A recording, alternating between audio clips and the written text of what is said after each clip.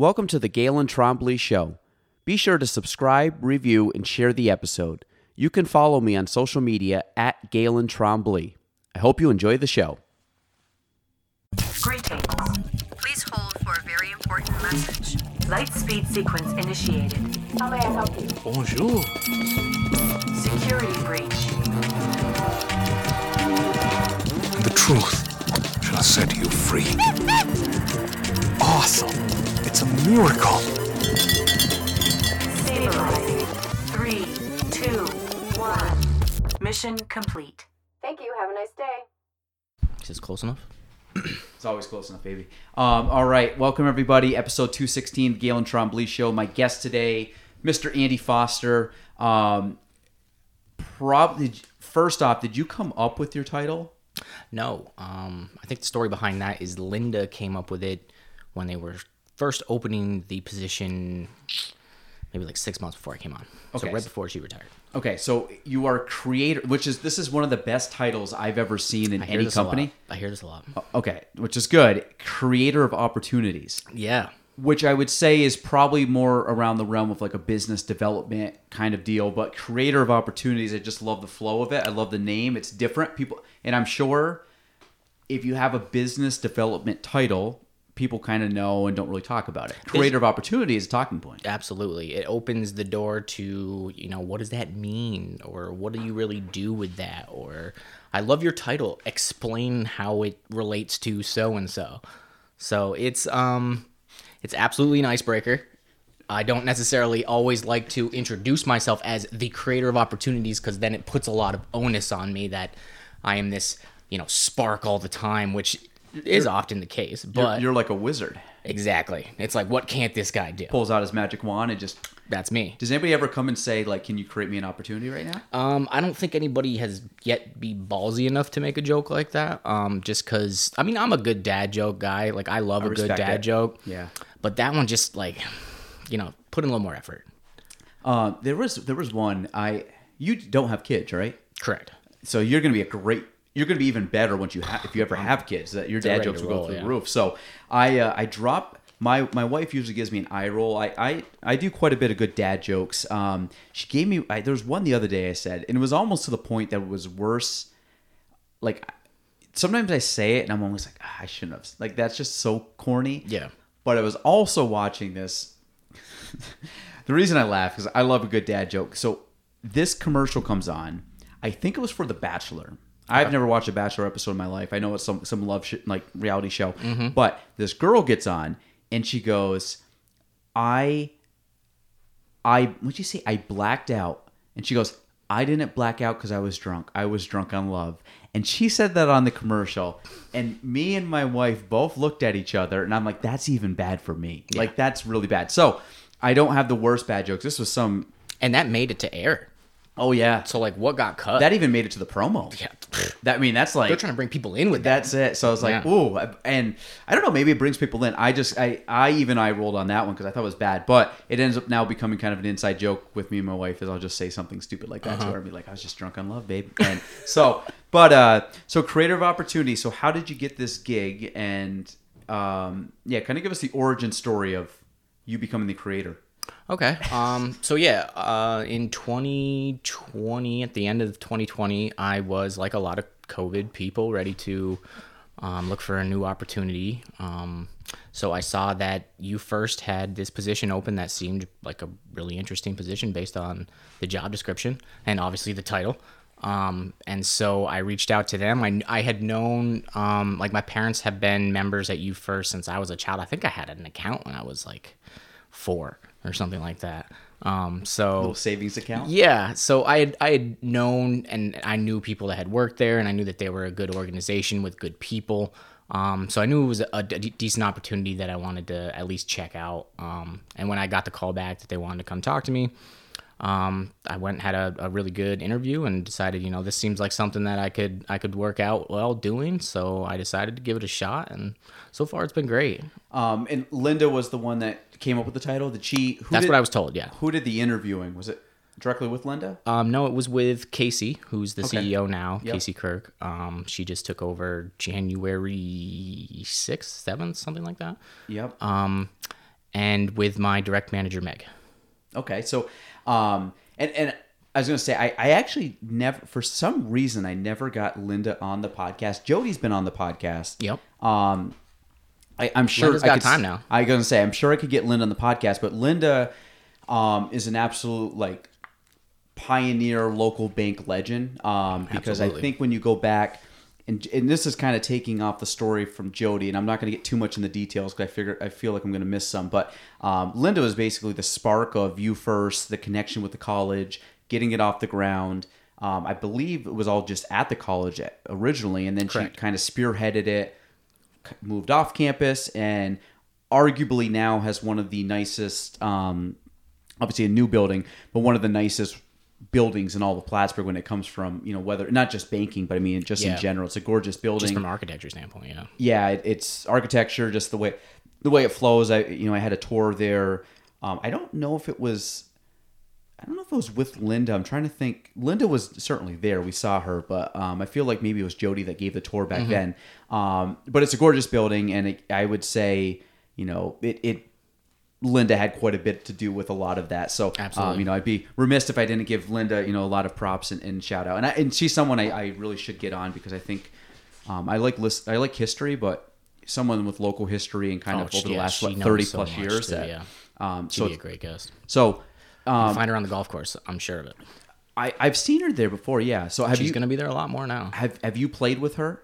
We played in one tournament this past summer through as a UFirst team. It was I believe the YMCA tournament, and it was myself, Linda, Jody, and then my father actually played. He was our fourth.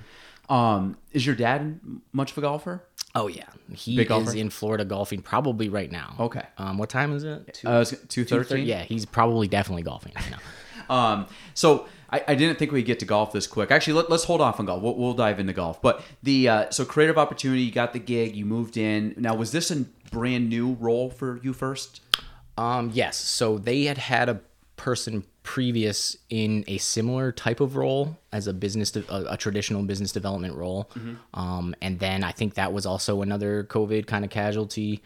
I'm not sure what happened there, but then they opened up the position to kind of be more. When people ask me kind of what does the creative opportunities mean, I often go towards, that has that, really instilled business development piece, but a lot of it is like relationship building. So it's mostly just, going out, attaining new relationships, creating those sort of deeper relationships with people so that when they think of their finances or something that they want to do, banking related, then I'm a person that they want to reach out to, even if it's just based on like, hey, I need some advice. Hey, what do you think about this? Or, I need some services or products or something like that. So, yeah, and I always look at if you're like in our business, and this is any business in general, it's like people do business with who they know, like, and trust. So, like, Correct. Really at the end of the day, the knowing factor is step one. And I think that, again, you go to events, you go to after hours, you go to, you guys do sponsorships, and you're involved in the community. And I think, well, number one is like they know you, and then it's kind of like the idea of like, how do you get someone to like you? Like I could know Andy. Yep. Do I like Andy? And the thing is, like, I think for even you and I's relationship, like you were a guy that I kind of just stumbled upon probably at some business after hour event. We probably started shooting the breeze, and then, whatever was the connection point, probably golf or something along those lines. Probably. You end up like connecting over that. And I'm like, you know what? I like this guy. And then it ends up kind of spearheading into the trust factor where like, hey, I know Andy enough that if I was to ask him a question or look for advice or bank with him or whatever, I know this guy's legitimate enough in my internal filtering system to say like he's a good dude. Yeah. And now he's got to that third level of the trust factor. So, no, absolutely. I think this is, I think this is kind of like the stemming of all the business because now because you have a marketing background too. Correct. I have a degree in marketing. So you'd be a perfect person to ask this. So how do you look at, like, networking is a form of marketing, but when you look at marketing and then you look at relationship building, one's deeper than the other. They go hand in hand. How would you describe that marriage between those two? Well, like you said, I think marketing is more, making people aware so that they know of their options and sort of why you're the best selection for A, B, C, or whatever they're looking for, and how you can kind of fill that void. And then that relationship building is sort of the trust factor that goes deeper than the original touch point. And that's sort of developing that authentic sort of relationship with a person where you know that they're looking out for your best interest, whether that be something that you can provide them yourself, or if it's actually, better options for them to look elsewhere for whatever it is they may need. So then they think of you as somebody that's a little bit, more than just surface level, and somebody that they want to reach out to, regarding anything. But having that marketing background, it kind of gives you a way to look at these situations in, less of the human to human interaction, and kind of say, okay, how do I reach X, Y, and Z, and kind of give some of these places that you need to go a persona. So you kind of know, okay, based on what I know about this type of demographic that I'm going to speak to today, how should I dress? How should I talk? Who's the right person to reach out to? What kind of responses are they looking for? Some people, places you go into and they want full suit and tie, and they expect, a follow-up email from a professional account. Other people don't even have emails. You walk in there with your jeans and boots on, and you're talking to a guy that works, down at G&G Tire, who's not gonna respond to an email. Mm-hmm. So it's knowing the environment and having that marketing background, I think, kind of gives you the data that you can kind of rely on to say this works or this has been proven to work. And then you bring yourself into those situations and you really delve deeper and kind of say, here's who I am as a person. Here's the stuff that we, represent, and, how can we make that happen? Sort of. Yeah. Like the way I always looked at marketing too is like, you have the brand recognition, you have like, we've done a lot of work on like the rebranding and the brand, as you guys did, mm-hmm. a couple of years back. But the idea of like rebranding, telling your story, doing the marketing aspect. But I think that really hits the know factor the most. Sometimes, very rarely is it trust. Mm-hmm. I think you can get to, like, some people can get all the way to the trust. I find that the trust is definitely face to face. You have to have that connection. So I always look at the branding, like you said, it cast a wider net. Mm-hmm. But then I think in order to really have those relationships, which is your, the big part of your role, is like diving in and trying to go layers deep on those relationships. So it's like, okay, I'm going to throw out a big net, but then I got to actually go in and, like, with my, if you want to use in fishing terms, like throw out the big net, but then I got to actually go with my actual fishing line and try to like reel in someone, in a sense that it's more like one-on-one versus like, hey, I'm just going to throw this out and see what sticks. Yeah. So I think that the marriage between the two is great. And I've, and having a firsthand experience, obviously different industries, but very similar, there's a lot of similarities. It's really kind of piecing together, how does it all work together, and how are you hitting it from all sides of the coin? 'Cause I think if you do too much of one or not enough of the other, it does lack. There is a marriage between the two, and a lot of it's between time and resources. I mean, how can you pull it off? You think of, what are some of your favorite brands that you can think of personally? And a lot of people, they come up with reasons that they like those brands, mostly because they trust those brands. Mm-hmm. It's like something that they've done business with before, or they had a really great customer experience one time when something was broken, so they actually didn't get what they had paid for, or what was advertised, because it came broken or it didn't work how it was supposed to. And then that company sends them something immediately, says, hey, we're sorry, there's a follow-up email. Like, that builds a relationship and trust. Whereas if it was another customer or another brand and you could get the same product for the same price, maybe even a little bit cheaper, you're willing to spend that little bit extra because you trust this other one. And if you can get to that level of looking at a brand as something that's like, past just what you need for superficial materialistic things, then all of a sudden it's like, this becomes a relationship, and it's something that you don't even have to think twice about. And then you start recommending it to other people. Well, I think it's perfect example. Like, I have a Yeti mug, and I always use this example because Yeti versus, like, say, Polar. Mm-hmm. Polar is probably the same exact thing, but for whatever reason, I'm willing to spend an extra 40% for a company that is probably the same. In my head, I just feel like I have them and they work and they're good. Yeah. And they have, it's like, whether it's, like Nike shoes or something, or like I like Apple, like Apple computer. Like are PCs bad? Probably not, but I'm such an Apple guy with computers and phones and stuff that that's just where my loyalty lies. Like if I go look for a phone or if I go look for a computer, I'm literally just going to that brand and picking from the selection that they have. And a lot of it's just ingrained. Now granted, like I look at an Apple computer, I've had an Apple for 10 plus years now. I've never had a virus on my computer.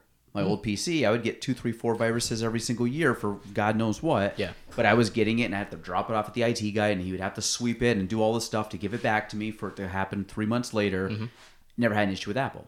And it works with my phone. So, like, I have my reasons. Yeah. But there's some people that hate Apple. And, like, my wife's one of them. She won't use anything Apple. Don't know the reasoning, but she just hates it. Yeah. So, I mean, it's like you have this... People like what they like, and... Like, we won't see eye to eye on that. Like, I'm dead set not getting whatever she's getting. So even if they're like, you'll get a free phone if you buy the same phone. Like, no, we're spending the money on 2 phones because that's just the way we are. So I do think, but a lot of that has to do with branding and whether or not it's truly better or if it's just something over time hooked me and got me to want it. But also the experience with it is good enough that I'm not second guessing the choice. And I think how do you find that with the bank? Like you talked about, like if you like say you guys like something happens or say you mess up, like it's the accountability level and like okay, we're gonna make it better, or work on that. So I mean that I'm sure this comes across too. Yeah, and to your point, like with Apple, once you kind of have that trust factor, you're willing to give Apple a little bit more benefit of the doubt. So if some things, aren't exactly how you expect it, they're going to fix it or they're going to have an update or whatever it is because you've been with that brand for a long enough time, that company, whatever it may be, and you've established that relationship that okay, mistakes happen, things get lost in the shuffle, but how do they respond to that? And that's the biggest piece. And if they're consistent with their response, that's all you can ask for. So I look at that in the same way as the financial institution that I work for at UFirst Federal Credit Union. And, I know that there are several options for people in their financing and their banking, even in our immediate area. So, why would they choose, UFirst over any other one that's in this area? And it's because, you expect the same type of results from people. You expect those relationships that you've had with people. It's a trust factor. You have these people's money. So it's like the most trustworthy thing that you can think of, is protecting people's assets. How do you? I want to ask you the question first before I give my 2 cents on it. If you look at like your role is obviously to grow the bank, and your role is to make the bank better. Credit union. Yeah. That's right. Sorry, Jody. Jody quit. Cued me in on that credit union. What do they say? Bank is a 4-letter word. That's what they tell them. That's a good one. So credit union. I'll make sure I get that. So as a credit union, and you have other competition on a local scale, because like your idea is like, hey, I'm going to grow the credit union. I'm going to either grow it with the amount of members, or I'm going to grow it with the experience or the brand awareness, or what you actually put out, product, whatever.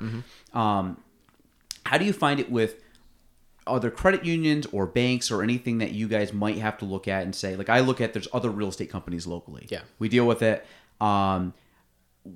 What's your angle with it? Because I find that we're in an area that I never look at different credit unions or banks as ever being like animosity towards one another. I always look at, I see multiple different reps at different events. I think they're all good. I think they're all nice people. I think that when you look at each, I believe that each one is doing the best job or trying to do the best job, have the best intent. Yeah. How do you guys look at it, like in your business? Maybe I'll spearhead with like real estate to give you some context. Like in real estate, there's multiple companies. I never look at those other companies as competition. And I never look at those companies like I'm ever trying to tear down another company. Yeah. I look at those companies, if they're doing better than we are, I look at that as like, okay, that's possible. Or I look at that company as really nothing, not in a bad way, but meaning I'm so in tune with what we're doing and trying to be the best version of like Galen or Kavanaugh that if I take care of myself, then results will just happen, but we'll be in a better spot because I can't control how another local company that's another, like take a, a Facet or a Remax or Century 21 or Coldwell Banker, like I can't control them. Yeah. But I can control myself. Is that like from a banking perspective, how do you find your industries like that? Because we have some agents that I think are cutthroat and they look at like, I got to tear this person down in order to build myself up. There's some very good agents that are supportive of each other at different companies and realize like I don't really care how you're doing because there's enough business to go around that if I just take care of myself, I'll be fine. If you take care of yourself, you'll be fine. Yeah. And that the ones that aren't fine are the ones that just don't spend enough time getting better. Yeah. Well, I mean, I think, in the credit union, for instance, it's an interesting dynamic because we are a not-for-profit and a credit union is part of a cooperative. So we're part of a cooperative, which means that we work with other credit unions. Like if you came from a credit union down in New York City, for instance, and you were going to school up here at Plattsburgh, if they were part of our network, which they most likely are, then they can use our credit union just like they would theirs at home. So that's a big part of the credit union movement is sort of, we support other credit unions because we know that they're doing good things. Mm-hmm. But it's also silly to not be aware of what other people are doing. Mm-hmm. So we definitely, keep an eye on what everybody's doing, especially, banks are, they're for profit. So they have sort of a different tactic. They're looking at it from, making sure that their stockholders are getting returns and that's, valuable as well. But we look at it more as, all that money that we generate goes back towards the members, whether that's, lower rates or, sometimes givebacks, whatever it may be. So it's an interesting kind of dynamic that we find ourselves in, but it's also, like I said, it's kind of silly to not be aware of what others are doing. Mm-hmm. So we follow along and you see a lot of credit unions that kind of do they have, really similar products, really similar services. They're spread out, locally within smaller towns oftentimes, but then we're also playing in the same backyard as some really big credit unions. CCOM, for instance, they're $1 billion credit union. So they are kind of a Goliath, and then, we're David, and, we really focus on, who, to your point, we focus on, who are we working for? Who's our target demographic? Let's provide the absolute best experience we can for our members so that then hopefully, word gets out that, hey, these guys treat us really well. I would do your business here as well, and kind of let that snowball organically and kind of let what you do shine, but then also keep an eye on what other people are doing because they may have really good ideas. You may see something that another realtor is doing from a promotion standpoint. And you say like, hey, man, that's genius. Mm-hmm. How do we do a version of that ourselves without, encroaching on any of their territory necessarily? You're not trying to like tear them down by any means, but you're also can recognize a good idea. Yeah, I've always kept my finger on the pulse, thumb on the pulse. You know what I'm talking about. I've always been like aware of other companies. One of your ligaments on the pulse. Yeah, one of the digits. So something. I've always been aware of things that go on. I understand companies. I understand agents. I understand or individual agents, or companies. I also look at trends. I also really try to look outside of our area. Mm-hmm. So I gathered a lot of information from other broker friends that I have around the country that for sure, but then also like other cities. Yeah. What's like a New York City doing? New York City is not the same as us, but New York City trends are going to hit us in the next 5 years. Mm-hmm. And that's like anything, music, fashion, whatever food, all that stuff's going to kind of migrate up or out of LA, Chicago, Dallas, these bigger cities.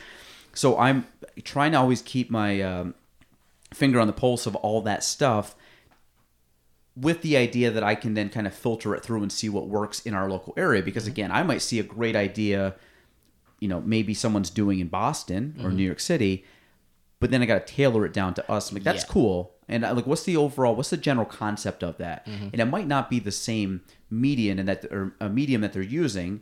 Like they might do something on the, on a digital front or on a more large scale. But then if I can break that down and say, how could I replicate that idea locally in our area? Yeah.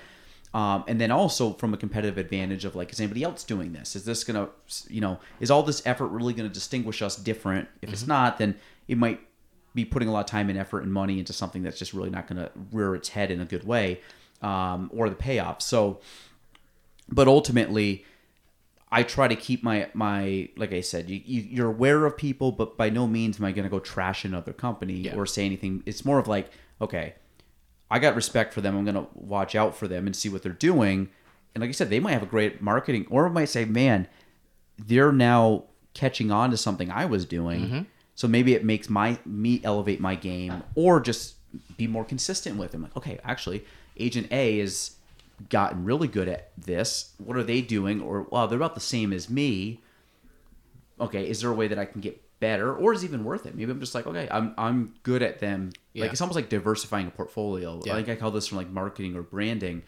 Like, we're good there. Like, I don't really need, that's a small thing, but I can definitely raise this up where we're not good at this, or we're lacking. And I always look at how good can I make myself as an agent, or Kavanaugh as a company, where we can stand out, or we just raise the level of our poor performance in our poor areas, which everybody has them. So it's like identifying your poor stuff and saying, okay, how can I get better at that? Instead of going out and trying to like blame someone else for my lack of growth or results. Most of the time I look internally and say, okay, what are we not doing well? And I probably spend 99% of our time looking at stuff that we don't do well, meaning analyzing our own business, than I do looking outside at people and saying like, we got to stay up with those people. Yeah. Because that's not realistic. Because it'd be like, from a golf standpoint, it'd be like, Andy's a better golfer than me, therefore I got to be like Andy. I'm like, no, how about I just drop a couple strokes in my handicap? Yeah. Because I can actually do that, and I have full control over that, and that's gonna make me better. Than I think there's a whole larger conversation to be had about that, just from, people only show you the positive things, so then you start seeing stuff, highlight reel. Yeah, I mean, if you start to compare yourself to others, it's unrealistic because people aren't showing you the bad days. You're not seeing the failures. You're only seeing the successes. So it puts you in a position now where, not only are you trying to reach something that's unattainable, but it's not realistic. And I think, like, are you a big like social media guy? Are you on social media a lot? Like scrolling and watching, reading, digesting stuff? I love Twitter. I'm a big Twitter guy. Okay. So I'm on there quite a bit. I'm not a big poster, but I follow. I know all the like trends and things, so I have to stay up on that. Part of it, I get a lot of my news from Twitter just because I appreciate it coming directly from the source, and it's right as it's happening. Things are trending. I love that aspect of it. But yeah, to your point, or Instagram and things like that is great, but you're not seeing what's real. You're just seeing what people want to share, and oftentimes nobody's sharing the bad, the tough days. I always find that, and I go through spurts. I'm not a big.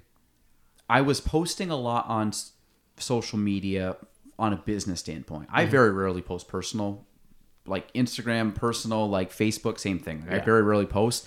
I think if I didn't need social media for my business, I probably wouldn't be on it that often.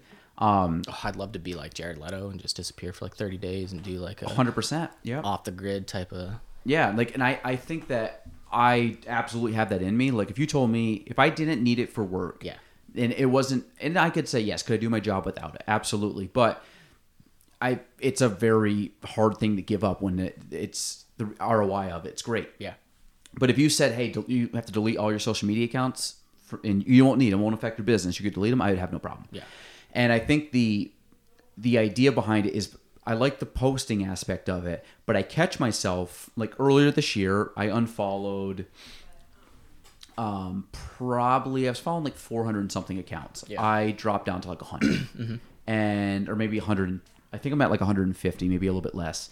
And a lot of it is like some local companies that I want to stay in tune with, or local sources like the college, some things with the city of Plattsburgh, town of Plattsburgh, stuff like that. UFirst. Yeah, like I mean, but it's like a lot of it's just stuff that I want to be aware of what's going on from the local area, and then I have a couple small things of like national figures that I follow that I find interesting. Like I'm reading a book right now, like Ray Dalio. Like I follow Ray Dalio and his account. I follow whether it be like a Gary Vaynerchuk, or whether it be some local or some national real estate people that I follow. Yeah. So I use that as information. I do catch myself though when I find that I'm scrolling and I'm not pulling information, and for some reason I can catch myself doing this, but if I'm scrolling, just mind-numbingly scrolling. yeah, and like if I'm scrolling through and I'm gathering ideas, because I do find it as like it's a teaching thing. Oh, it could be a huge tool. Yeah, so if I'm going through Instagram, a lot of times I'm looking at like what are they posting, how are they interacting. If this is like a big agent maybe in New York City, how are they carrying themselves and what are they doing? I'm like, we could replicate that, and that's actually really cool, and nobody does it locally. Yeah. I could do that, like screenshot it, save it, whatever, put it in the database or my wish list of things that I'm working on. Yeah. But if I'm going through and I'm just mindlessly looking, and I went through a phase recently where I would watch a video and then I would start to go into the comments. And I'm not a big comment guy. Like I very rarely read comments historically. Get sucked into those. And then all of a sudden I started watching a video and then I would go down to the comments to see what people were saying. And I remember doing this subconsciously, not knowing I was really doing it. And to the point where I'm stopping, what am I doing? Why am I looking Why through? am I so invested in this? I'm like, I don't. And the video was nothing that had to do with me. It was just like something, and it might again go back to golf. It could be someone's golf swing, and I'm going down to the comments to read what people are bashing about PGA or Live, or it could just be like a business thing. Like I can't believe they did this. I'm like, this has nothing to do with me. Yeah. And I don't really care one side or the other. And then I literally do this. I just stop. I'll get out of the app. Yeah. I'm like almost like cold turkey. Smart, yeah. But then there's times where I'm just subconsciously like I do it and I don't like it. So it's like a bad habit that I realized I was doing over the last like couple weeks. And I'm like stop doing that. So then at night I've been getting it like at home. I go and I put my phone the other side of the house, and I hang out with the kids, but like after the kids are down to bed, I want to sit down and read. Yeah. I'm not going on my phone. So like I go to the extreme of just like, I'm not even going to have my phone on me to check it. Yeah. To break the habit. So it's like a weird thing, but it's also one where like you're just trying to, you fall in bad habits with social media, and that was one of them. Yeah, I mean, I've had this conversation with my friends quite a bit, and I am a big proponent that I think the internet is like a top 5 invention. So it's up there with fire. It's up there with music. Like I look at the internet as such language. Yeah, like I look at it as such a strong tool. Like it's incredible that you're able to get real-time information from somebody that's completely across the globe, and you can communicate with that person, and you can have business done. You could get, anything you want. Like it's absolutely mind-blowingly incredible. However, that same tool has this potential to like ruin people's lives. Like it all depends on how you utilize the tool. And so like what you're saying, it happens all the time, and there's a reason for it. I mean, Twitter and things like they purposely curate your list and your algorithm to kind of put things that they know you're going to engage with. And in order to engage with that, you have to either like really enjoy it or really not enjoy it. And a lot of the times when really not enjoys it, like people get responses out of that. It's like why the news is always bad stuff all the time. It's like because people can't help themselves. They radiate to that. You can't look away from the car crash kind of thing. Like, so people utilize, and I see it on Twitter all the time, and oftentimes it's like politically driven in the world that we live in nowadays. But it's something that is like a divisive thing that they know if I say this or if I put this out, that it's gonna get a reaction from people, whether that's good, bad, indifferent, whatever it is. And it's so easy to kind of find yourself sucked into those conversations because you may feel strongly about one little piece of this, and now all of a sudden you're 10 comments deep reading into somebody who hasn't left their mother's basement in like 2 years, and all of a sudden you're spending your valuable time, which is already short enough as it is, reading some crap on the internet from somebody that has nothing to do with you whatsoever. Or it's a bot, or it's like Yeah. purposely driven. I think it's like everybody else. We all, time's the only thing on earth that you have like a finite amount of. Yeah. And you spend, and I've spent a lot of time over the last couple of years really figuring out almost how to cheat time, but you're not really cheating time. You're stopping we all get 24 hours in a day. Obviously that's everybody knows that. But it's like, how do you use those 24 hours in the day? Yeah. So it's not like you're going to cheat time, but it's like you're cheating. I want to cheat myself out of cheating myself at a time. Yeah. So then it's figuring out what's the best ways that I can Opportunity cost. Like, what's the best way that I can maximize my time? Or, and I've kind of come across this a few times, and I actually just got his book. The guy's name is Rory Vaden, I think it was. But it was the idea of like, how can you create time? And creating time is not that you actually physically create time. Time's the same. But how can you create systems where you actually increase your productivity in the amount of time that you have, but your input is not any higher? So really, and that's something I've done a lot of work on. I actually just had a meeting before I came here with a guy, and I was talking at length about this, was that like I've spent a lot of time in 2022 kind of stepping back. And he even mentioned, like, I don't really see like social media out and about. And it's true. Like and it's not the fun stuff. Like that stuff was fun because it's like flashy and it's fun and you get to engage and stuff. But I said, I've spent 2022 kind of like slodging through this like non-sexy, like not fun, very little tangible thing that you can show for it. But I know it's going to be better down the road. And one of the ideas behind it, when this all pays off, which I know it will, is just keeping the energy to get to that level, was that trying to create efficiencies and effectiveness in systems, in models where I can buy time back. And buying time back means I can have more of an impact with less input. So I'm looking at my efficiency scales and efficiency models and efficiency, just everything that I do, where if I'm going to spend, because I have I have a wife and 3 kids, which take up a lot of time. And then I have, the sales hat of real estate. Then I have running the company hat of real estate. And there's a lot going on with that. Then there's also like having a life, which meaning it's not like, where you're not chasing around kids and you're not working and you actually can play golf or you can have a social life with some friends.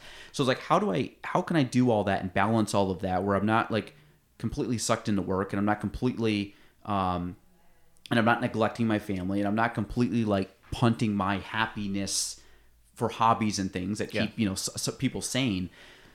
And a lot of it is like, how do you buy back time? So I've been working hard on systems. I've been working hard on, really coming up with stuff that I can I call it like shelving it. I can build it, shelve it, knowing it's going to work in the background, automated. That now, what took me the time to do that, I put in the upfront work, but now it's going to pay off long term. I don't have to do that, and that just gave me the time back.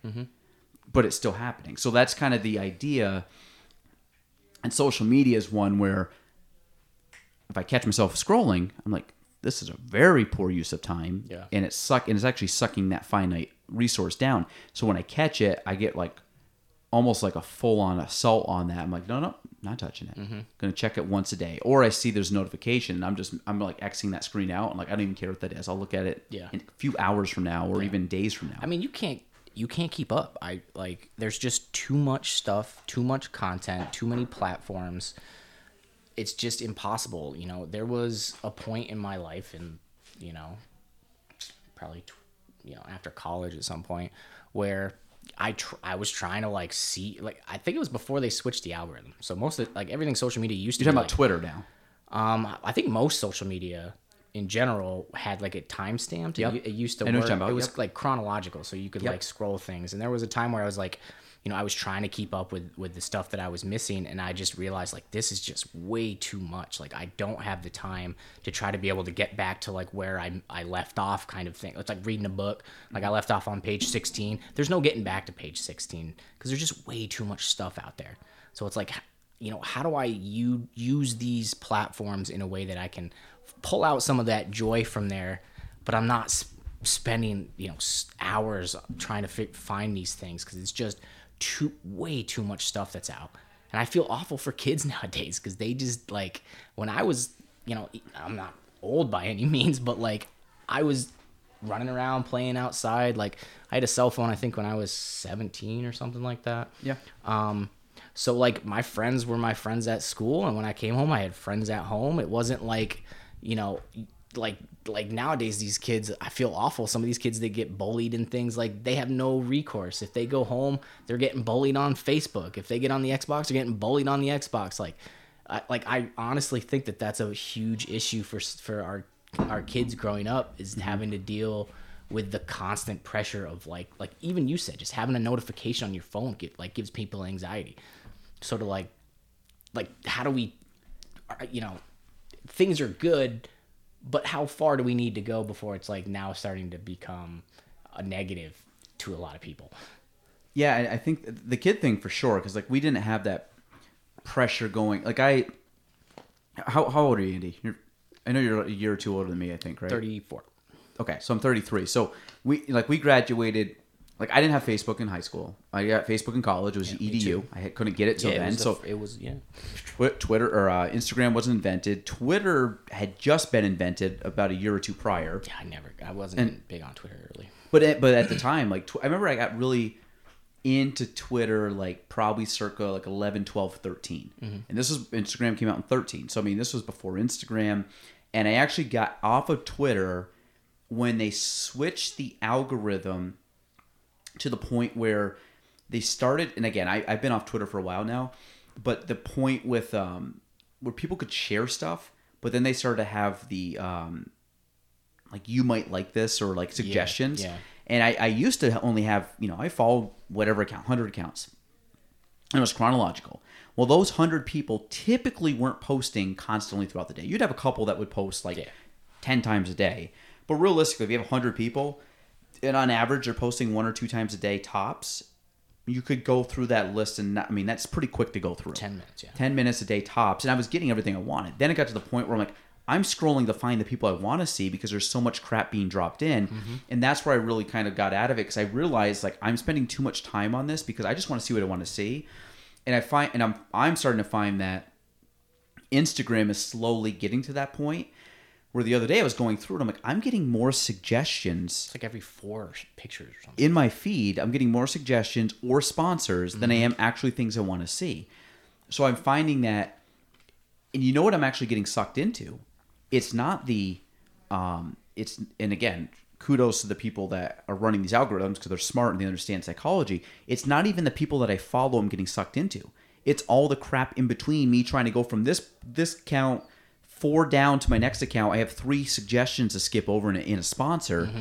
And those are the ones that just start playing. And I'm like, what? It's like this and this. I'm like, why am I even seeing these 2 things? Well, because you liked this. And I'm like, well, I like that because it was suggested to me and I fall in that trap. And now you're in that algorithm. And they build it to look like don't even realize that you're looking at it. Well, that's what I'm saying. I'm like, what account posted that? I'm like, I've never even heard of this account. Yeah. But of course, it's something that like I said, maybe it was a golf thing. And then I sponsored it. And then I've been watching the Australian Open tennis. So like then all of a sudden now I have tennis videos popping up. And I'm like, oh, what did Nadal do? And then you watch that. And I'm like, why am I watching this? Like I'm not following this account. It's genius. I mean, on their end, it's genius. And this is the first time I've noticed, and I don't know if something's changed, but this has been basically the last 3 weeks, basically from the beginning of the year, I've noticed this stuff popping up more to the point where I'm like, I don't like that because I just want to get on and see what I want to get on, see what I want to see. Yeah.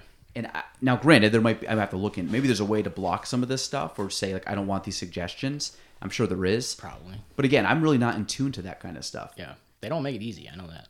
No, I mean, and it's like and it's not even like I care, but it's the problem. It sucks you in to the point where like I can acknowledge it and say like, you know what, I'm actively figuring out a way not to see this. Yeah.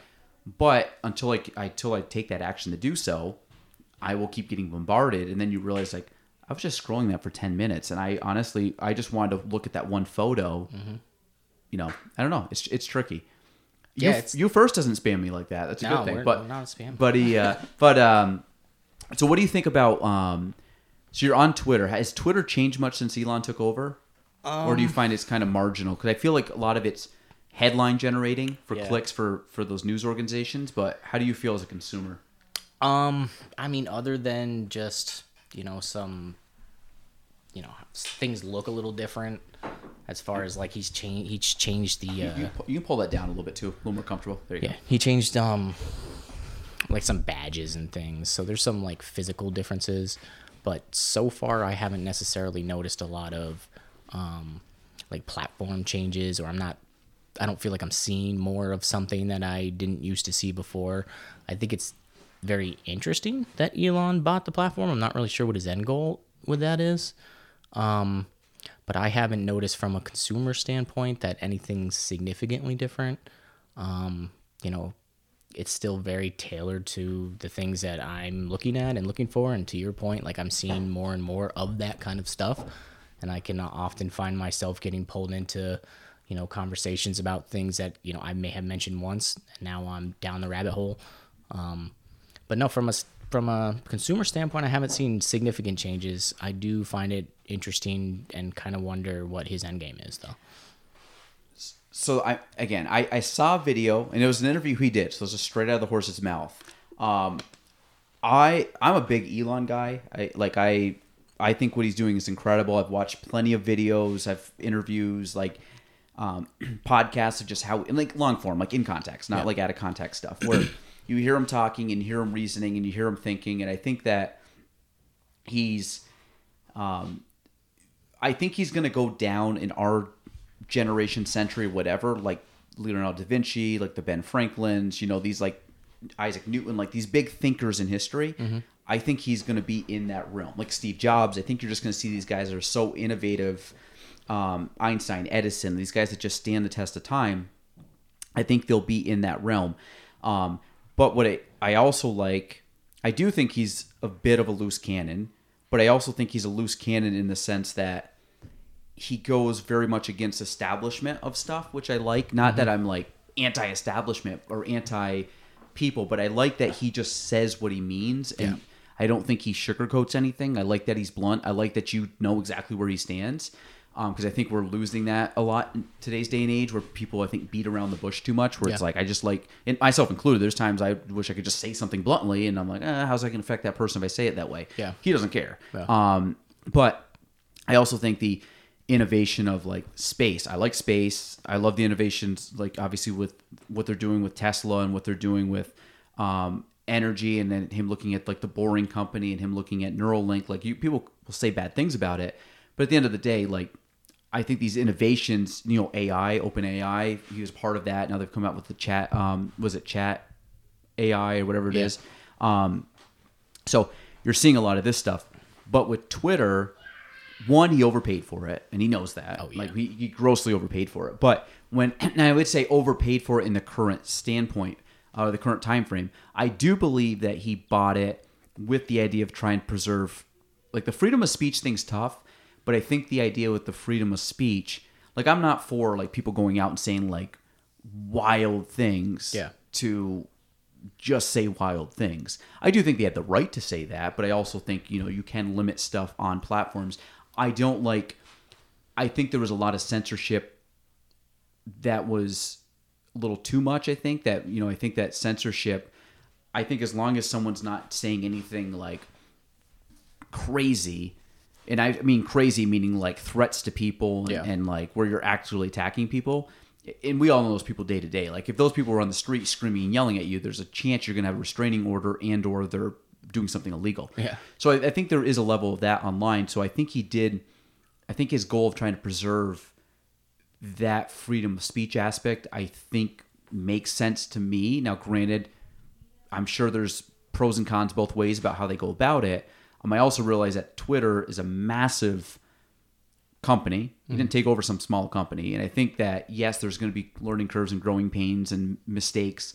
And he's admitted that. But I also find, I did see the interview where he said, and again, I'm curious to see how this plays out. For people that don't know, he started out, he basically, him and Peter Thiel and someone else came up with PayPal. PayPal, yeah. So, I mean, that was a big thing back then. They talked about digital money and currency and all the stuff that they were doing, or money on a digital platform. He said back in like early 2000s, he came up with, I don't know if you're familiar with this interview, but this was recent since he bought Twitter. In like early 2000, he wrote out a whole business plan about how to like revolutionize money and how it's spent or traded or consumed or whatever that might be. And in the interview, he said, in 20 years, nobody's done it. Like there's definitely growth within the way that we, transfer money, like Venmos and all these accounts, and obviously credit unions. You guys are well in tune to that stuff, but he said that nobody's, and I don't know what it is, but he's also said that I came up with this. I just didn't have the platform. I didn't have the time. Twitter is going to end up utilizing that. So I think Twitter, his end goal is kind of like Facebook getting into like AI, and it was a social platform, but then it's going into different platforms and stuff. I think he's going to take Twitter, turn Twitter into some type of, on a larger scale. In this case, it sounded like it's around the monetary system. That would revolutionize it. Now, granted, people will be like, "Oh, easy for him to say." Well, he's also the first guy that like really privatized like spaceships and electric cars and like these things that, this guy, if you're going to talk about innovation, in my eyes, this is the guy that's hard to bet against. Yeah. So I think that taking the Twitter that we see it now, because think about how take Instagram. Came out. Instagram's not even 10, or Instagram this year turns 10 years old, and how much has changed in Twitter, and like Facebook is not even 20 years old yet. So when you take all that into account, how much it's grown since it started, and then you look at something like Twitter, where he's like, okay, what's Twitter going to look like 10 years from now? Once he's owned it, could he turn it into that? And the way technology is, like, that could be 5 years from now. He's got that thing up and running. Yeah, that just seemed like if I was in Elon's shoes and I was, had all these innovative companies that I was helping to run, I don't know that Twitter would be on my list. Like, it just seems like a lot of headaches and a lot of time consumption. But again, he's Elon, so I'm sure he has a plan that I'm not aware of. Yeah. But it just seems like if you were doing all of these, like a social media thing would be, but he must see an ability to monetize and make money with it. So, well, I think if it has to do around the money, like that he said in the interview, if he's truly looked at it as this is an opportunity, I could turn this platform with whatever the back end systems are and everything like that, and engineers behind it, into something that could pull off maybe a plan that he has money wise that we don't know about yet. Yeah. Like, I think it could work. And I think that might be it, where most people right now everybody's like, I don't know why he bought this, but everybody, I think, is short-sighted of like, he bought Twitter, and Twitter is not even the biggest social media platform. It's just like, why would he spend all that money to buy this platform? But people are looking at it as 2022, 23, as what it is now, not what it could become. And again, I mean, SpaceX, how old is SpaceX? Like 20 years old tops, from like inception to where we are now. And now he's government contracts and everything, and he's sending stuff to the ISS. It'll be interesting to see what he does. I heard an interesting kind of conspiracy sort of theorist reason for why Elon bought it, and it had to do with his Neuralink AI, artificial intelligence, and like utilizing all of that user data and information that's been collected over since Twitter's been inception in 2007 or whenever it was created, and then he has all of that information that he could then utilize somehow with his AI. Who knows? Well, it's almost like if you spend money to get like a proprietary list of something, and people are like, that's a lot of money. I'm like, well, the upside, that just took to say me how much time, and the upside is if I can execute on what I want to do, and now I have that at my fingertips, like you can do a lot of cool stuff with that. Yeah. I think that's cool, but then you look at the idea of AI, which I think AI is cool, and I heard the idea of like, well, AI would take jobs and take things from people. I think it's cool to a point, I think, to a certain extent. Yeah, and I think that the job aspect, yes, it's going to make jobs obsolete. Same way, cars are now built with machines all the time. Mm-hmm. And you have assembly lines, but it's going to change what people do, not necessarily like a job. It's just you're not going to do that job anymore. You'll do a different job that now becomes a byproduct of this. I do think the idea of robots is scary, not because of what the good they can do, but if you make a robot that can think better than a human. I mean, you take a robot as simple as like the IBM Watson that can crush anybody, can crush the world champion at chess in chess without even thinking just because algorithm, boom. Mm-hmm. I think if you put that into a robot that can physically move, can physically do stuff, there's enough crazy people in this world that can figure out how to turn that into an army. Yeah. And then you start looking at like there's really like any doomsday Armageddon movie you've ever seen with robots, iRobot, whatever. Mm-hmm. That is a very real possibility now. And I think the one that Elon was coming up with was like, you could buy the robot for like 20 grand. Like if you're telling me I can buy a robot for 20 grand. Mow your lawn. But yeah, exactly. So I'm like, in my head, if this could mow my lawn, if this could drive me, I could give every single thing I wanted to accomplish. Buy a lot of time back. 100%. And this is something where it's like, and I'm not joking. Like if you said you could have this robot that could do everything you could do and it's smarter than you, and I would buy him, could I just buy that person and do a bunch of stuff for me, work-wise, that I don't want to do? Like, hey, I want you to paint my whole building. I've just spent 2 months doing all this stuff, and they're just like, do. Next thing you come in, then like a week from now, everything's painted. The smarter than you part, though, is what scares me. Correct. Like, I kind of want them to be a little dumber than me. That and don't like, because what happens if all of a sudden they turn, and now you have this thing trying to harm you? Yeah. And you can't. How do you? I mean, how many movies have been made about this? Yeah. Yeah. Exactly. How can you kill a robot that really like? I can't punch this thing. It'll grab my hand and twist my arm and break it. Yeah. Because it's got the torque of I remember reading a story from Facebook when they first started getting into AI, and they had created something similar to Watson, and it was like a computer program, and then they had a separate one that was also some sort of AI computer program, and then the two of them started to communicate, and they had to shut the program down because they started to communicate and create a language that humans didn't understand. So the fact that and that was like, I think like 2012 or something, like that was a while ago. Mm-hmm. So if they were already like, that fear was already like these things are communicating in a way that we don't know what they're talking about, that's scary as hell. Well, I saw that. So I was watching a show. I like, have you ever watched, you probably haven't. And if you have, a lot of respect to you, you get the dad jokes, but do you watch CBS Sunday Morning? No. Your parents might have, or grandparents. I've seen it before. Yeah. So like the show comes on. I don't watch it religiously. No. So, well, this is, so like, I like watching this. So Sunday morning it comes on from like 9 to 10:30, and they do a bunch of different topics, like just random topics. Mm-hmm. And it's, and I like it because it's different and it's news, but it's like, it's not around the main headlines of news. Yep. And it's just cool, and it's like a variety show. So one of the topics they had the other day, the past week, it's called Dali. So it's like, so you have the painter Salvador Dali. Yep. And you have the Pixar movie WALL-E. Okay. So it's Dall-E. So instead of wall, take the W off, it's DALL-E. Okay. And what it is it's an AI art. So so this is the thing right now, you're saying? You can get this. I forgot what it's called. Well, no, it's Dolly. But I mean, you can go on it, and I'm assuming it's some subscription service. But you can go on, and they've inputted, the guy was talking about it, who like runs it. I think it's part of OpenAI, which is one of the companies Elon started. I don't know how involved he is with it anymore, but it was something he had to hand in at the inception. And the CEO said they basically inputted 600 million images into this. So what would happen is, like, you could say, I want you to paint a picture. And I used this example the other day. Like I got a photo of Michael Scott up here. Shout out Office, favorite movie or favorite TV show. So you great quote too. Solid quote. Yeah. Shout out Wayne Gretzky. Actually, I'll give you some talk Wayne Gretzky in a second. Yeah, you miss 100% of the shots you don't take. And so Michael Scott, if you said, I want you to make a photo or a picture of Michael Scott playing croquet in Giants Stadium while snowing in the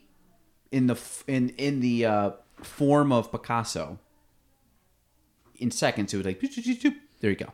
So it'd be a picture of him playing croquet, Giant Stadium with the snowing in the form of Picasso. And it's freaky because you could say anything. You could say, like, I want, Andy Foster hitting a hole-in-one at Augusta National in the form of, like, a graphic design techno thing. Yeah. And it would produce it. So the idea behind it is, like, you can get these wild photos, and they kind of interviewed some artists, like, is this going to take away the art industry? Because really anybody could get what they want. And the girl had kind of she had a good idea behind it, but realistically, if you're hiring these people to do all this stuff, and you're like, I can just plug it in this program, it's going to shoot me out the mock-up of what I need, or even the full design, or the logo, like within seconds, and you can just do, and it's just instantaneous. Yeah.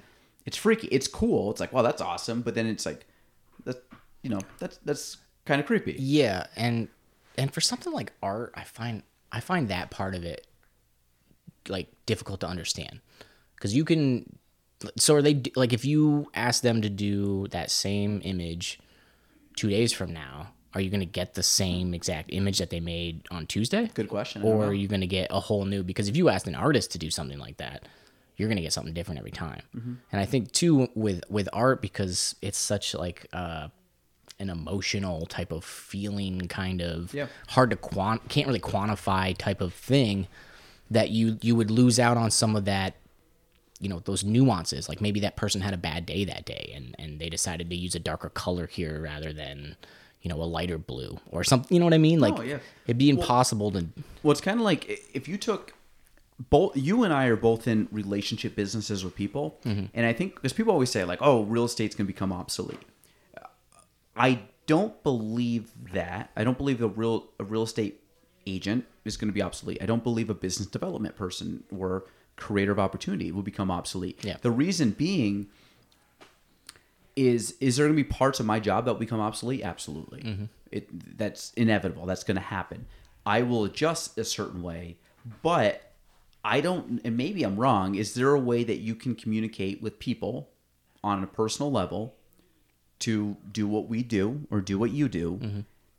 That's the thing that I'm not saying that it can never happen. I think that that's harder to replicate than someone that's able to spit out the price point of your home. Yeah.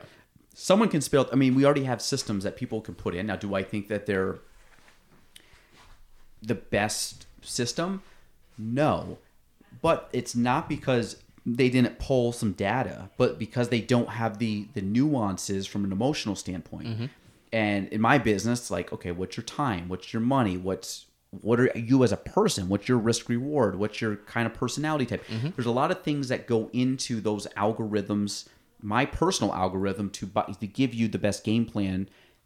Like if you just want a number, you're probably going to be in the ballpark with, if you went on all the websites you could find to say, punch me out how much my home's worth, they're all going to probably be in a pretty small range of numbers. Yeah. My number might be similar to that range of numbers, but there's a lot of nuances amongst that can't account for, because there's no price tag in real estate. So you can't just go put that on your house and someone's going to pay it. Yeah. So there's a lot of that. Like your business, I'm assuming, is about this. It's the same thing. There's some parts you're like, yeah, I can see that definitely being taken off by robots. And I also think like, you're going to get that group of people that just they want to go as automated as they possibly can, And we've seen young people that there's a big shift towards they don't necessarily want to deal with person-to-person interactions. They want to do as much as they can on their phone, and the banking industry is changing rapidly because of that. But when it comes to, purchases like what we do, so big finance type of decisions, buying a house, like this is very personal. This is very like, a big deal in somebody's life. Like that's a position I think like you really want to have that person that you trust and that and that they're going to be looking for the best interest for you, and kind of taking that onus off of yourself to have to worry about, am I getting a good deal? I'm not involved in real estate all across the country. I don't know what rates are at. Like you want to entrust that with somebody who's going to make that decision for you and get you the best possible deal in the best possible location, all of that. So I think like there will be parts of the job that can be automated, but that piece of it, I just don't ever see that going away, especially in our kind of positions where, you're making life-altering changes. If it's something like I want to get a pizza or something, automate that as much as you possibly can. Yeah. But if it's I'm making a big decision and involves my finances, a large aspect of what I'm doing, my significant other, their life, like all of that involvement, those relationships are what you rely on. So this is my 13th or 14th year in real estate. So I've been like, this is like, it's kind of cool because I've seen the whole growth I've seen a big growth of real estate because with the emergence of technology. When I first started, as funny as this sounds, and people that have not been in longer are going to think this is crazy, but I would handwrite every contract. I would hand deliver every contract or fax it. And that was when I started. And like agents would cross stuff off and circle stuff and initial, and it just, then can you rewrite it? And it was just the most time-consuming, inefficient way of doing it. So then what happened?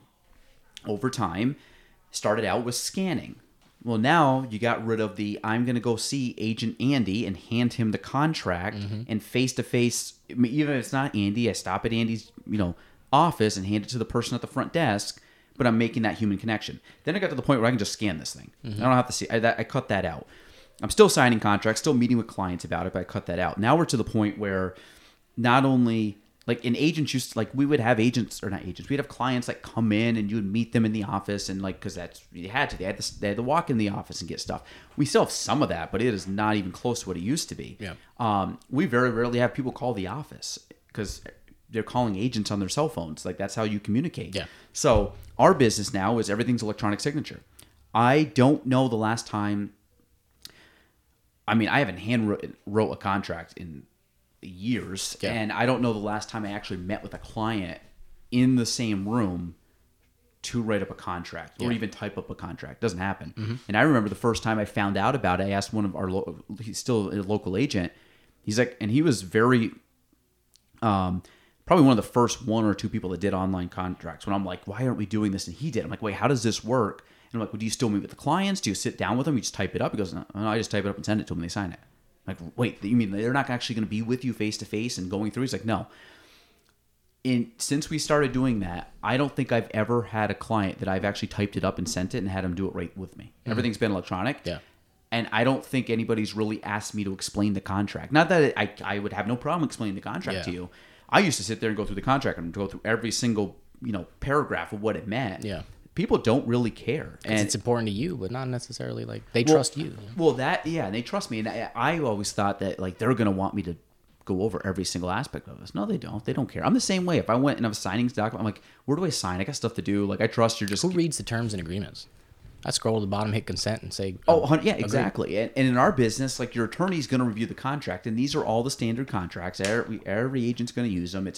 We've all seen these. Just the terms are different, but the wording's all the same. Yeah. So that's now to the point where like the human side of it, the connection side is much, people are texting more than calling. That's how people want to do it. And I'm the same way. If someone calls me, if I'm available to pick it up, I will. It's way easier for you to send me a text so I'm not breaking what I'm doing. And as I'm like walking to the next thing or switching tasks, I can respond to your text on my time and then you can respond on your time and it's easier. And the other thing that I found is like, instead of me running around and handing contracts to people and meeting up with people to sign and handwriting stuff, I can do things now faster on my own time and they can do stuff on their own time. So that gives me back time, which now I can use that time for family or hobbies or generating other business opportunities. So I look at that as a benefit. I don't look at it like, oh, man, I really miss the days where I sat down with the client and hand wrote out the contracts and shot the breeze with them as they're waiting for me to sign this contract. It doesn't happen. Well, I mean, it's a better buying experience for the consumer as well. It's the efficiency, yes. Like they don't want to be sitting there going through all that stuff either, or like, hey, we're gonna have a winter storm. I hope you can make it tonight. Yeah, you're right. Are you even gonna be able to sign this contract? Yeah, 100%. So I think a lot of that, especially that type of automation that you were discussing, and that progression is a win-win for both you as a real estate person and as them as the consumer. So I mean, it's when we start to cross into where you start to lose some of that personality. And you see automation, in other parts of, industries that I think, there's a fine line there before you start to lose too much of the human interaction. And I think that we're definitely starting to teeter in that direction. Well, imagine like I met you through in-person business after hours. Physically, we're in the same room, having a conversation, breathing the same air, we're in the same room. Yeah. If you were to say, okay, how do we automate that? Is there an automation? And again, do we send two robots and they just talk and my robot comes back and be like, I like Andy's robot. And like, you know what I mean? And then and I was just watching this movie. You ever seen Along Came Polly? Yes. With Ben Stiller. I love that movie. It's just, it's like stupid it's been comedy. a while, but yeah. So I was watching it recently and he like puts in his computer, the risk assessment. Does he want to be with, his ex-wife or of Polly, and it spits out that Polly's not as much of a risk, and that became like a conflict in the thing because you found out about it. But ideally, like it would be like that. Do I put in this algorithm and be like, do I like Andy or UFirst, or do I like this, credit union person, whatever? Yeah. And then I'm just like, spits out. I'm like, Andy's the better choice. And I go with Andy. That could happen. And I'm not saying it can't happen. I do think, though, that I would also have to have 100% trust in that. Yeah. And I could also, there's also the like factor. I could be like, man, they say Andy's better, but I just like this person better. Mm-hmm. And then I could override that based on my personal human preference that that's what I want. Now, granted, I'm saying this now, maybe 10 years from now, I'm kicking myself and being like, that's how we all do it. Yeah. But it'd have to really get to that stage. Well, you lose a lot of that interpersonal sort of even body language. Like there's a lot that goes into relationships and communication that isn't just, the bottom line. And like that would just be so difficult to try to create some sort of algorithm or some sort of like robot to be able to, like, I don't know how you would do that. You know what I mean? I mean, I take just this podcast in general. Like out of 216 podcasts, I've had one virtual and I've had one half virtual, meaning I had one guest physically in the office and one we like zoomed in because they were partners and one was out of town. So I always like the in person. I get to chat with you before you kind of, we set up, we just kind of, shoot the breeze and then all of a sudden we start. Yep. I also like in my, like with the podcast and like, it's not like we end, I hit record. I'm like, all right, see Andy. Like, no, we take our stuff off. We chit chat. You grab your stuff. We walk, we kind of chit chat and then you walk out. Like, but you get a little bit of off start and end before what people hear is actually taking place. That aspect is always something I really liked with the podcast. Now, granted, could I get different people on or expand my pool of people by doing it via computer, where I don't have Andy? I'm looking at a computer recording it. Mm-hmm. And there's a lot of podcasts that do that. Mm-hmm. I think I might try doing that at certain points, depending on the guest that I want to grab. Yeah. But it's very hard. Like, I've traveled with the podcast. Like, I could have done a Zoom. I'll travel an hour to go do a podcast with somebody because I want to have that in-person experience, or I want to be on site at whatever they're doing. Because I've done that too, where I'll go to a place, walk around, see the place, and then have a podcast at the site. Yeah. Because it gives me the context. Yep. So there's some stuff it's hard to replicate. I guess you can put like VR goggles on, like I'm walking around and seeing everything. And again, that will probably happen at some point. But I guess it just all depends sort of, what you're looking for specifically out of the experience. Some people, they just want to get the bottom line. They don't want to have to deal with any hassle. They don't want to deal with any people. They just want, here, get me this at the fastest way possible, and so I can move on with my life. Other times, you enjoy the journey. Like, it's like you were saying, like when you finish the podcast, maybe something funny happened. Somebody tripped over something. Now you have an inside joke the next time you see that person. Mm-hmm. You see it all the time with like, big time athletes that have had 20-year careers and they're all pros, and then the first thing they ask them about what they're gonna miss, and they say the locker room, the airplane home from winning a big game. Like they hardly ever tell you about the Super Bowl they won, or that great play or great catch, or whatever it was from the actual product from when they're playing the game. It's rarely ever that. It's always about, those relationships, those behind the doors, those like one-on-one in an empty room where, like, this is this person raw and authentic right here. Like, there is no BS. Like, and that's the part that I just don't know how you'd be able to replicate that. What's funny is that the last guest I had was Rob McAuliffe, and he coaches at Shazy, and he was my he was my teacher, he was my coach. I coached with him after high school, and we kind of went through and we're talking a lot. And it was good. It was like memory lane. You're going down, you're reminiscing, but most of the stories that we talked about, like we're talking about big games, it's the same thing you said, like what kind of person that guy was, what kind of, what the morale was of the team, stuff in practice that nobody saw, that maybe me and my teammate or teammates experienced that, but those are the ones that stick out. So I think it is true. It's like, yeah, we did win that big game, but God, remember this? Actually, remember when we traveled down, we were on that bus ride, and like, but you're talking about the experiences with those people. Mm-hmm. And it was fun, but those are the ones that really come back. It's like going to school. Like, I don't really remember any tests I took. I don't remember anything. I remember like you said, my buddy who slipped or made a fool of himself somewhere, and we just thought it was crazy, and we still bust on We them to this talk day. about to this day. Yeah. Yeah, and it's like, and that's the moment where like I got a handful of guys from high school that are good buddies, and we get together, and it's just like we just picked up from 2008 trash talking, and it hasn't stopped. You haven't said a word to the guy in 10 years, and then it's like just ripping him. Yeah, nickname comes out. Yeah. I haven't been called that in 10 years. Like, well, Yeah. guess what? All weekend, buddy. Like, this is it. Yeah. So then your wife's like, "Hey, what's going on with your buddy there?" "Oh, he's great." "Oh, how's his wife and kids?" "I don't know. yeah, Didn't ask him." yeah, don't care. "What do you mean you haven't seen the guy in 10 years?" "Well, I assumed if something bad, they would have told me." Yeah, exactly. I think that's definitely a dude thing. It drives them crazy. Yeah. Yeah, it's like I don't know.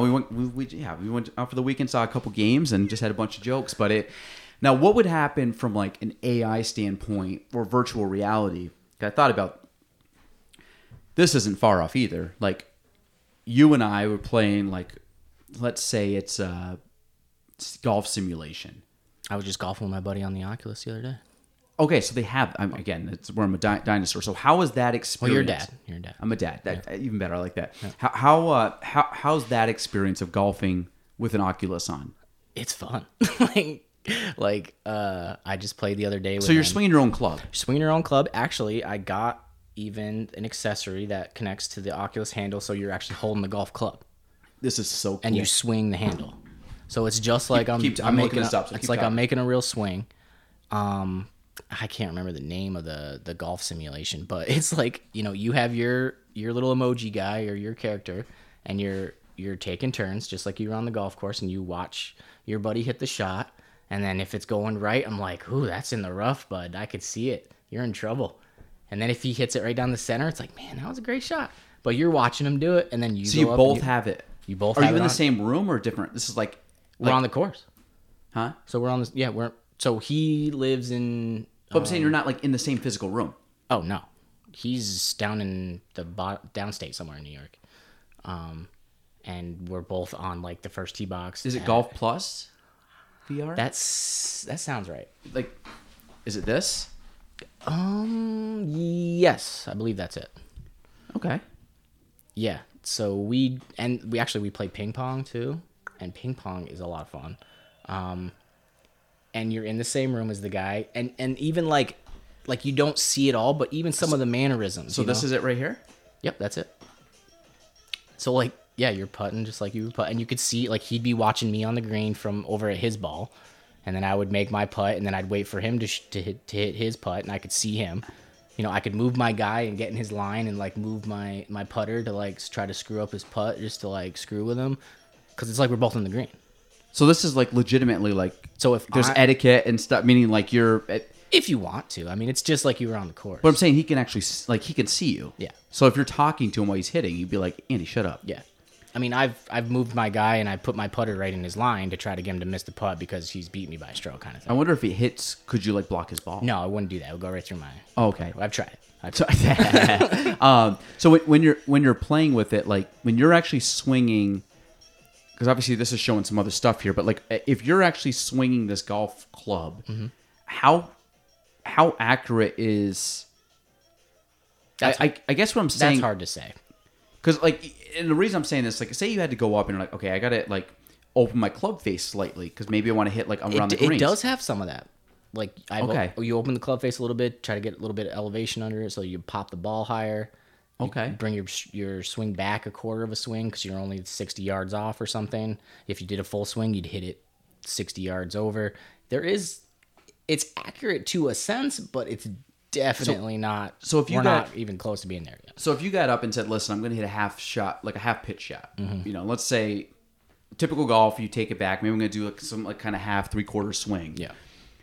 I'm assuming that this would translate into club head speed and angle of attack and stuff like that, or do you think so? It's pretty accurate. It's got all that in there. I don't know if accurate's necessarily the word I would use to describe it, but it's definitely taking all those things into account, and it definitely makes a difference.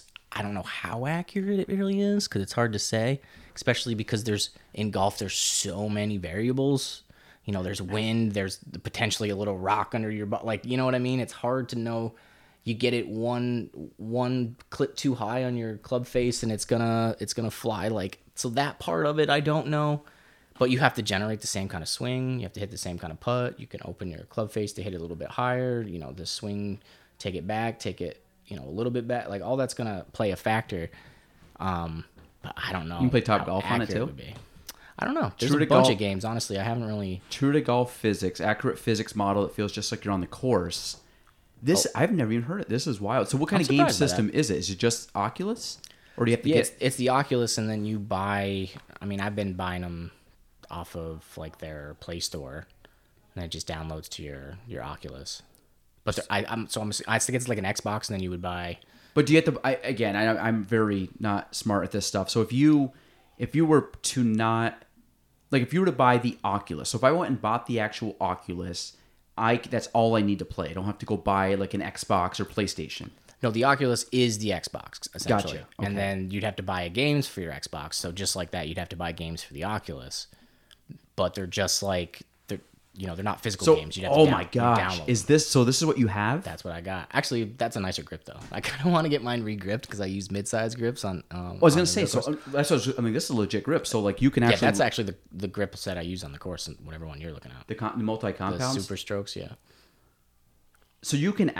That's incredible. So this is actually the butt end of a golf club. Yeah, you're holding an actual like golf club grip, and you're swinging it like you would a club on the course. So if I'm like I like playing golf like a Golf Pride Tour Velvet, like old school. So if I got that, cut that off, re-gripped it like normal, I can feel like my actual club. It's essentially like they cut a golf club in half and put the controller on the end of it. How's the weight feel? There's different weights you can buy too. So depending on how you like your club head to feel, you can buy different weighted like grips or whatever for it. So what I was actually thinking is because like naturally. Yeah, the weight is at the end of the club. Yeah, so if you're hitting a driver versus a wedge, it's a very different weight scale. But I'm almost wondering if so when you get up, I'm assuming you somehow distinguish what club you want to hit. In the game, you mean? Yeah. Yeah. So it'll give you what it thinks it should. Because that's the thing is like everybody's swing is basically the same in the game. Mm-hmm. So if you're 150 yards out, every player is going to be swinging a 9-iron or whatever it is. Whereas in real golf, like based on how fast you swing the club, like some people be using a pitching wedge, some people be using a 7-iron. It's pretty much here's what we think you should be hitting. I don't know if that like updates based on like your swing speed and all of that stuff. Okay, that would be interesting. I've never looked into that part of it. That's why. So I don't know. Yeah, because my thought is like, what happens if, like, let's just say like 100 yards, they're like, oh, you should swing this. I'm like, well, I actually want to hit this. In real life, I would be hitting this club. But even like a shorter club play a different style shot. Okay, yeah. You know what I mean? Like, so just in general, like, okay, it's like, hey, you want a 7-iron, but like hit a punch shot here or something. Yeah, or it's like, I get up in like, if I'm like between clubs, this is how I play. And again, I'm not a great golfer, but I'm good enough where if I was looking at, say, an approach shot in with an iron, and let's say it's 163 yards. Okay. And I'm looking at that, I'm like, my 8-iron goes about 160. My 7-iron goes maybe about 170, 172, something in that range. So if I'm looking at that, I would much rather, where's the hole set up? So say the hole's on the left. I would rather try to draw in an 8-iron and try to get a little bit extra yardage at it. If it's on the right, I may want to hold up or cut a 7-iron, knowing it's going to be a little bit shorter than a stock 7-iron, and I can access that pin better. So, I mean, these are minor things. This is probably not that big of a deal when you're playing like virtual golf. But that's what makes golf though. Like that's the fun part of it. Yeah. But you can do that though in this game. But is there a like, I guess if you're playing, could you like move up and say I really want to hit these 7-iron this hole or 8, almost like Tiger Woods golf where you could change what club you hit. You can do that, and my buddy, he's played a little bit more of it, and he's tried to tell me that you can do some of that stuff. But most of the time, I just go up and swing it how it tells me because I'm just playing the game as a game. Okay. But you can do all that because he's tried to. He's like, oh yeah, if you change your club down, you can hit play it off to the left because there's some wind coming in from there. Hold it up against the wind, try to land it, whatever. So you can do all that. Most of the time, I just get up and I'm like, I'm gonna swing this, and it's probably gonna be on the green because it's a video game. But yeah, you so absolutely wild. can do that, and it's only progressing. Like it's pretty accurate from somebody that plays golf pretty regularly. Like, I think if somebody went up there that doesn't play golf regularly and had like a swing that doesn't look like a golfer, I think it would result in a shot that doesn't look like a golfer. Like, but it's also like Wii bowling, where if you get it, you know, within the right slot, and you're kind of just like, it's gonna hit the ball, you know. Whereas in real life, a lot of people chunk it or something, like, you know, that part of it, the distance and things, like, there's a lot more that goes into the actual golf swing in real life. But So you can buy different size gigabytes on the helmet too? Is that just a whole different amount of games, I'm assuming? yeah, because all games have to be downloaded, so it's like a phone, where there's no physical games. So anything, you know, the larger your headset, the more games you'll be able to hold on at any given time. But it's also like Xbox, where you can delete the games that you're not using and then just re-download them when you like, if you want to use them in the future. So it's not going to take up more space. That's wild. The Oculus is cool. I've have a couple games for it, but not a lot. But VR is absolutely the future. That's so cool. I've never. You know who actually was the first one to tell me about the Oculus was Dave Coyer, and I guess his kids have it or something, and he goes, "It's pretty cool." Yeah, like, I mean, you see videos of people like running into their fireplace because they think they're like on top of a building. Like, it really like it sounds ridiculous, but you can easily get like lost in it, kind of thing. Where if you don't realize, like, oh yeah, I actually am in my living room right now, 2 feet from my coffee table. I'm not on a skyscraper in New York City. so it does put you in like some type of reality. Oh yeah, I mean, it's virtual, but like, well, yeah, and because it's a goggle, like, you see nothing but the virtual reality around you. So like, if you look down, it looks like you're looking down a skyscraper. If you look up, you're looking at the sky. Like, that's so trippy. So yeah, it's not like you're just focused on this one part of the game like you would an Xbox, where you're looking at just your TV. Like, everything around, like, you're in the environment. Have you ever seen was it Ready Player One? I haven't. That's a movie and a book, I think. I think I might try to read the book, because I did read the book. It was really good. I've heard good things about the book. The book was good, and then I saw the movie. I don't remember if I saw it first or second. The movie's actually really good too. But that's that same kind of concept. It's like a futuristic, everybody lives in this virtual world because we've depleted all of the resources on Earth, and everybody wants to live in like a happier environment, so they all log into, I forget what it's called in the book, but it's like, essentially, like, you'd get in this room and you'd log on to your quote-unquote Oculus, and then you would go join this virtual world that's much better than the world that you're living in, because, you know, humans have ruined everything, basically. So Ready Player One and Ready Player Two are two different books. Same guy. He had a lot of success with the first one, and then he put out the second one. Is the second one good? It says Second one's okay. decent. Yeah. Worth reading? If you like to read, yeah. If you're like picking and choosing your books because you're not reading a whole ton, then I maybe skip it. The first one is much better than the second one. I think the second one was an offshoot of the success of the first one, if that makes sense. Gotcha. So it's better off, like. So I like books. Yeah. And Well, read the first one, and then if you like it, like, it'll be the same style. You know, he writes in a really similar style, and if you like that kind of, you know, futuristic type of, you know, book or story, then you'd probably like the second one too. See, I'm not a massive sci-fi guy. Not that it's like, not that I like don't like it. It's just not like my normal genre. Yeah. But I will say it's like, one of my goals this year is to like expand my book horizon. And I've heard some good things about this. Mm-hmm. And I usually just try to like look up like the cheapest books I can get. I might actually have it at my place. I can look before you order it. Well, it's all good. So actually what I do, I'm ordering them right now as we're talking. Because this is literally me. I go find like... Oh, I do that all the time. This is also the thing too. It's like some of these, when they're like very good, it's used. Like yeah. But it's like new. That means somebody read it once, sent it back. Which is crazy, because you can just buy the new one cheaper and you can actually get the other one. When you actually go, so I mean, sorry, I've gotten my book knowledge, or my book ordering ability has gotten pretty high lately. So, not to do you like reading or read a lot? I enjoy reading. I need to read more. Okay, $12. I got 2 books. Probably like, a handful of books a year.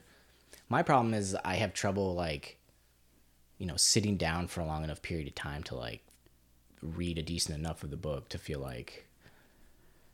But that's just a me thing. I just don't carve out enough time for book habits. Yeah. It was something. It was like 2022. I had like a couple things that I wanted to change, like habit wise, and just kind of get better at. And like I didn't hit all of them, but one of the ones that I really did do well was read. So that's what I've like.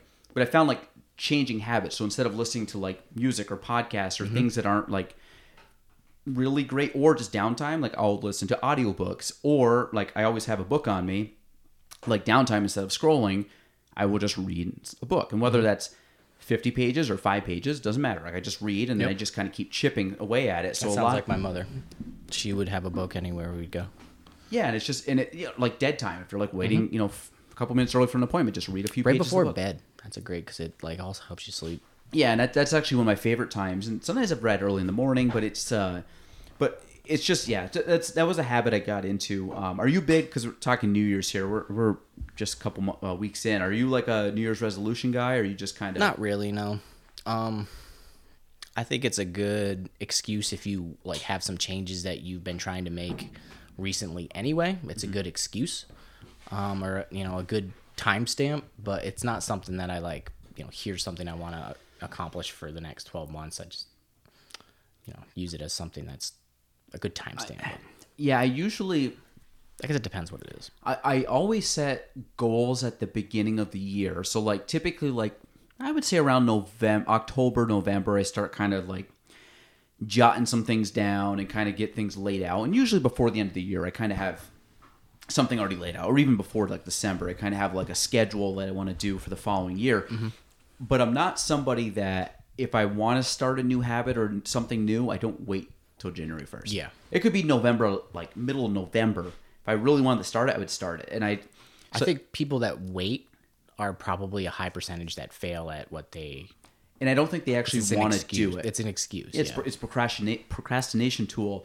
So like, if I wanted to, let's say, start working out or do something like that, or eating better, like I want to start eating really good, I would. I mean, I know we just passed it, but I wouldn't be like, I'm going to wait till February 1st to start. Mm-hmm. Like I'd just be like, no, I'm going to start tomorrow. Mm-hmm.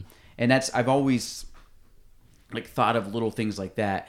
I do like having a grand, like master yearly schedule I want to try. Like in a perfect world, I get all done. Mike Tyson quote: "Everybody's got a game plan to get punched in the face," and that's typically something comes up and that changes.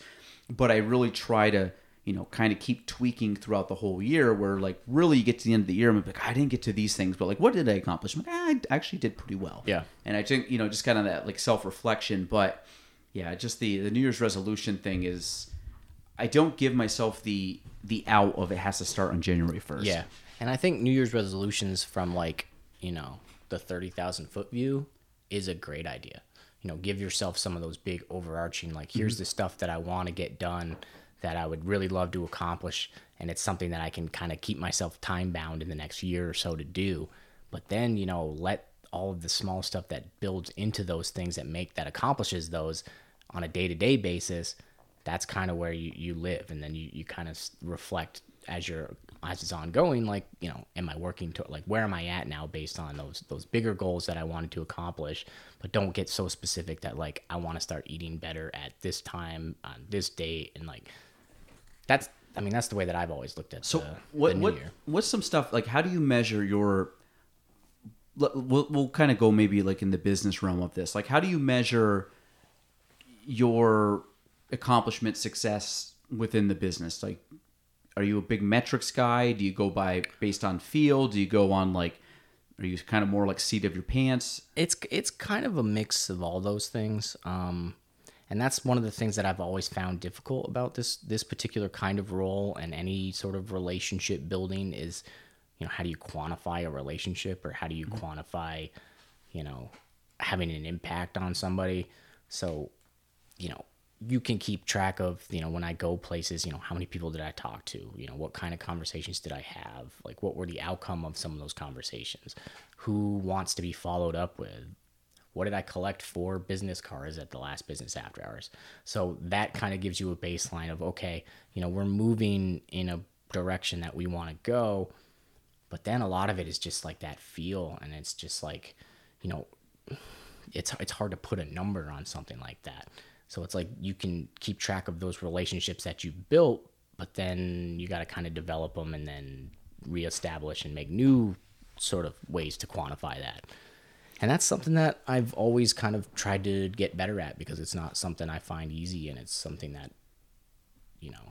I'm still trying to figure out the best way to do that. Well, I think we talked about before, like when you got brand and you have marketing and some stuff you can track. Yeah. Like you can track like input in, input out. Mm-hmm. I do find that branding and networking and relationships, it's hard to quantify that. I find that I'm very metric number driven on where I can drive those numbers. If I said, how many good relationships, that number would be subjective to how I feel. So if I'm like, I went to business after hours and maybe I talked to 15 different people, but I really connected with 2. Mm-hmm. And those were the 2 that took most of my time, energy, effort. I got the most out of it. I feel like we kicked it off. I feel like it possibly could be someone in the future that I would want to, at the next business after hours, to have the same kind of conversation. Mm-hmm. Then I would look at that and I'm like, okay, I got some good ones, but I got these really 2 good ones. And maybe those are 2 people that I want to really put in my database as, a contact for the future, or someone that I could maybe try to pursue a relationship with for whatever reason. Yeah. But I find that like the feeling around that to me is more of like a gut feeling that you get over time. Mm-hmm. Because there's some people I meet, I'm like, I like them, but for some reason they just didn't connect with me enough where if I see them, it'd be great. Like I talk to them. Yeah. Not someone that I'm really going to go out of my way to, maybe pursue or turn into a bigger or more deeper conversation or connection. Yeah. So I do think there's a mixture. Like when we still do, but like when we were doing a lot of like the merchandise and shirts and hats and stuff, like I couldn't quantify me giving a shirt to somebody. Yeah. I could quantify that we doubled our business in basically 2 years after doing that consistently for 2 years. Yeah. And I could say, I don't know. Like, I don't know if that was directly what happened, because it was kind of like, when you're supposed to figure out if something works, but you're only supposed to change like one stimuli of it. Like I was doing a bunch of different things. So I don't really know what worked, but I just know all encompassing it worked. And then you get a gut feeling. Like, I think these worked better than this. And this was time consuming. And I don't know if the time and effort put into it or the money put into it really had a good ROI. Yeah. Why don't I drop it and double down on these? There's some quantifying, but some of it's just that gut feeling where it's like, I just feel like this isn't the right thing. Yeah. I don't know if it's right or wrong, and it's just... Well, like in your example, like you can say, we spent X amount of money on the merchandise and it brought in X amount from an income standpoint. But that correlation, like you said, there's so many variables that go into that. You're like, did they become because they got a shirt? Did they come because we got a pen? Like, yeah. So that's the part where it's like, you can quantify. It's great to have numbers and then to back up sort of, what the impact of what we're doing is. But then those feelings and those relationships are sort of like where your bread and butter is. Like you can put yourself in positions to be in front of as many people as you can, but is that really bringing in, those real like, relationships that you're building that's going to be a long-term type of thing? Well, I think for most businesses, like you will know if like if UFirst is there and you guys have a meeting, and now Linda, but say Casey's doing it, and she's like, you know what, we're seeing a really high level of like new accounts opened or whatever, or whatever that might be, or we're getting a lot of business accounts coming to us, and we've seen an upswing. And I'm sure you guys track month over month and year over year, and you kind of have your metrics you look at. And like, I don't know, for some reason we've had a solid like 5% growth month over month for 8 months, and then like, what do we think that's causing that? And a lot of that is like, you could put a metric on it, but they might say, you know what, I don't know, Andy's just been very involved. We got involved with a few other things, and you might just say like, listen, I just feel like I've upped my game at networking events. I'm talking to more people, or I'm having better conversations, or my approach is different, or maybe my approach is just a little bit more Andy and not as rigid. I'm just picking on you, but finding the right people. Yeah, but maybe it's like you kind of like settled down and you kind of got in a rhythm that just works for you and just not trying as hard, and it just like, I don't know, it's you being more what's comfortable to you. Yeah. And you could be like, you know what? I just feel like I'm in Just a in the different zone. mind. Yeah, exactly. I feel like I'm in that zone and I can't quantify it, but I just feel like I'm in a place that's better than what I was self-reflecting a month or two ago. Yeah. Or maybe even 6 months ago, but now we're seeing 6 months later, things are starting to change. Like, maybe that's a correlation. Yeah. And then obviously you're going to keep building on that. But again, you can't pinpoint like, oh, maybe just Andy's just feeling it now, and that's why we're going up. But you could say like, I just noticed I don't know what it is, but there's a difference, and I'm going to keep rolling. Just rolling. I think that's the most difficult part of any relationship building position is that piece of it right there. So Andy, now that you've been there for, I think we have it here, but let's say you're going on close to 2 years, year and a half, 2 years. I'll be a year and a half, I think, next month. So in a year and a half, what have you learned the most? And then last question, follow up to that is like, what do you hope? Like, what's a goal of yours going forward with the position? Let's just say that personally. Like, what have you learned the most, and what's your hope for the future? Okay. Yeah. So I've been a year and 5 months right now. I'd say the biggest takeaway so far is that you're not going to be the perfect thing for everybody, but if you find the perfect people for what you are, then that's where you need to live. So I always think of the adage of, being yourself won't get you the most friends, but it'll get you the right friends. Yeah. So I take that approach and I say, this is who UFirst is, and we want everybody to be involved. But if it's, not right for you, I'm not going to push something onto you. So I think that sort of mentality is what I've learned in the first year and a half that seems to be, useful for me. And then where do I see myself, or where do I want to be? I would love to move up in the company, be somebody that is known in the area for,